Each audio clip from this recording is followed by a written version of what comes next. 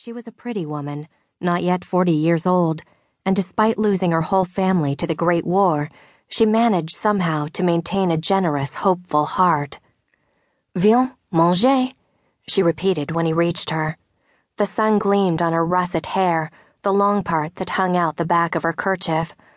"Parle anglais, Véronique." She gave him a mulish look. "Non." "Oui, anglais." With an exasperated sigh, she said, "Come to table." "Close enough." He gave her a smile and a peck on the cheek. She smiled too. The single room that remained within the stone walls of the farmhouse was cramped but clean, and the roof didn't leak.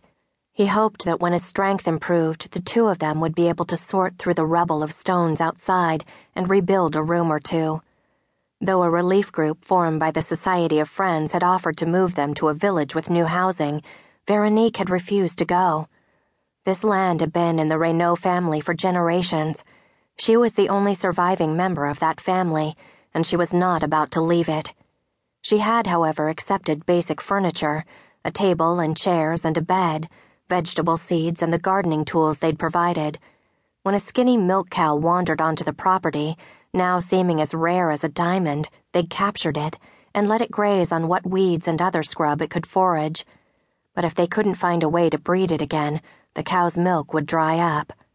A small pot of rich potato and leek soup waited on the table, with a round of crusty bread and a bottle of wine. How she worked such magic at her stove with so little, he didn't know.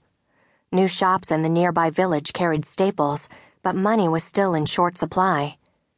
He pulled out a chair and sat down, his injured leg protruding stiffly.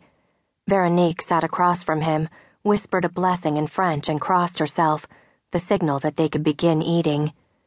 The soup was warm and tasty, and his appreciative noises made her smile again. "The Red Cross was here today?" he asked in French. Christophe knew the term Croix Rouge. "I saw their car leave." She paused, her soup spoon on the edge of her plate. "While you were working?" "Yes. And they saw you?"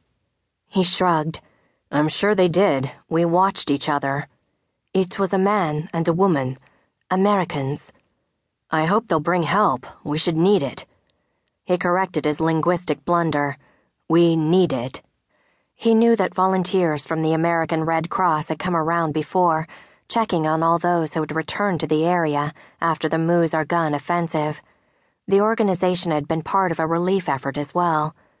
"Did they mention the sheep from Algeria that had been promised?" "No." "What did they want then?" Véronique was a forthright woman, direct and unsparing of her brandy-colored gazes, but now she glanced away. "They asked about you." He'd been pouring a glass of wine and stopped. "Me? What about me?" "They know you are American, too. They are curious." Washed with a formless, uneasy dread, he put down the bottle. "They wanted to talk to you, but I told them you had gone to the village.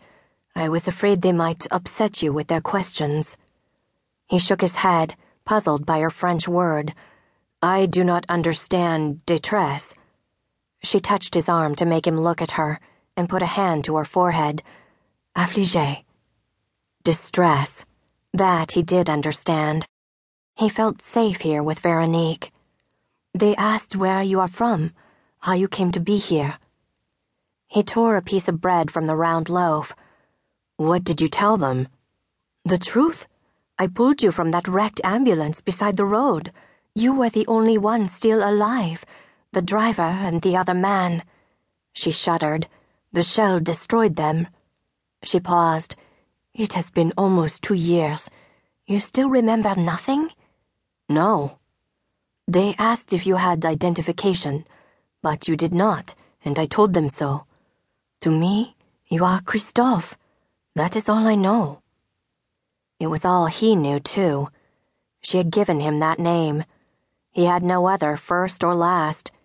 He had no recollection of being in the ambulance, of the war, of where he had come from. He knew he was an American soldier, but nothing else. She'd burned his uniform because it had been blood-soaked and full of lice.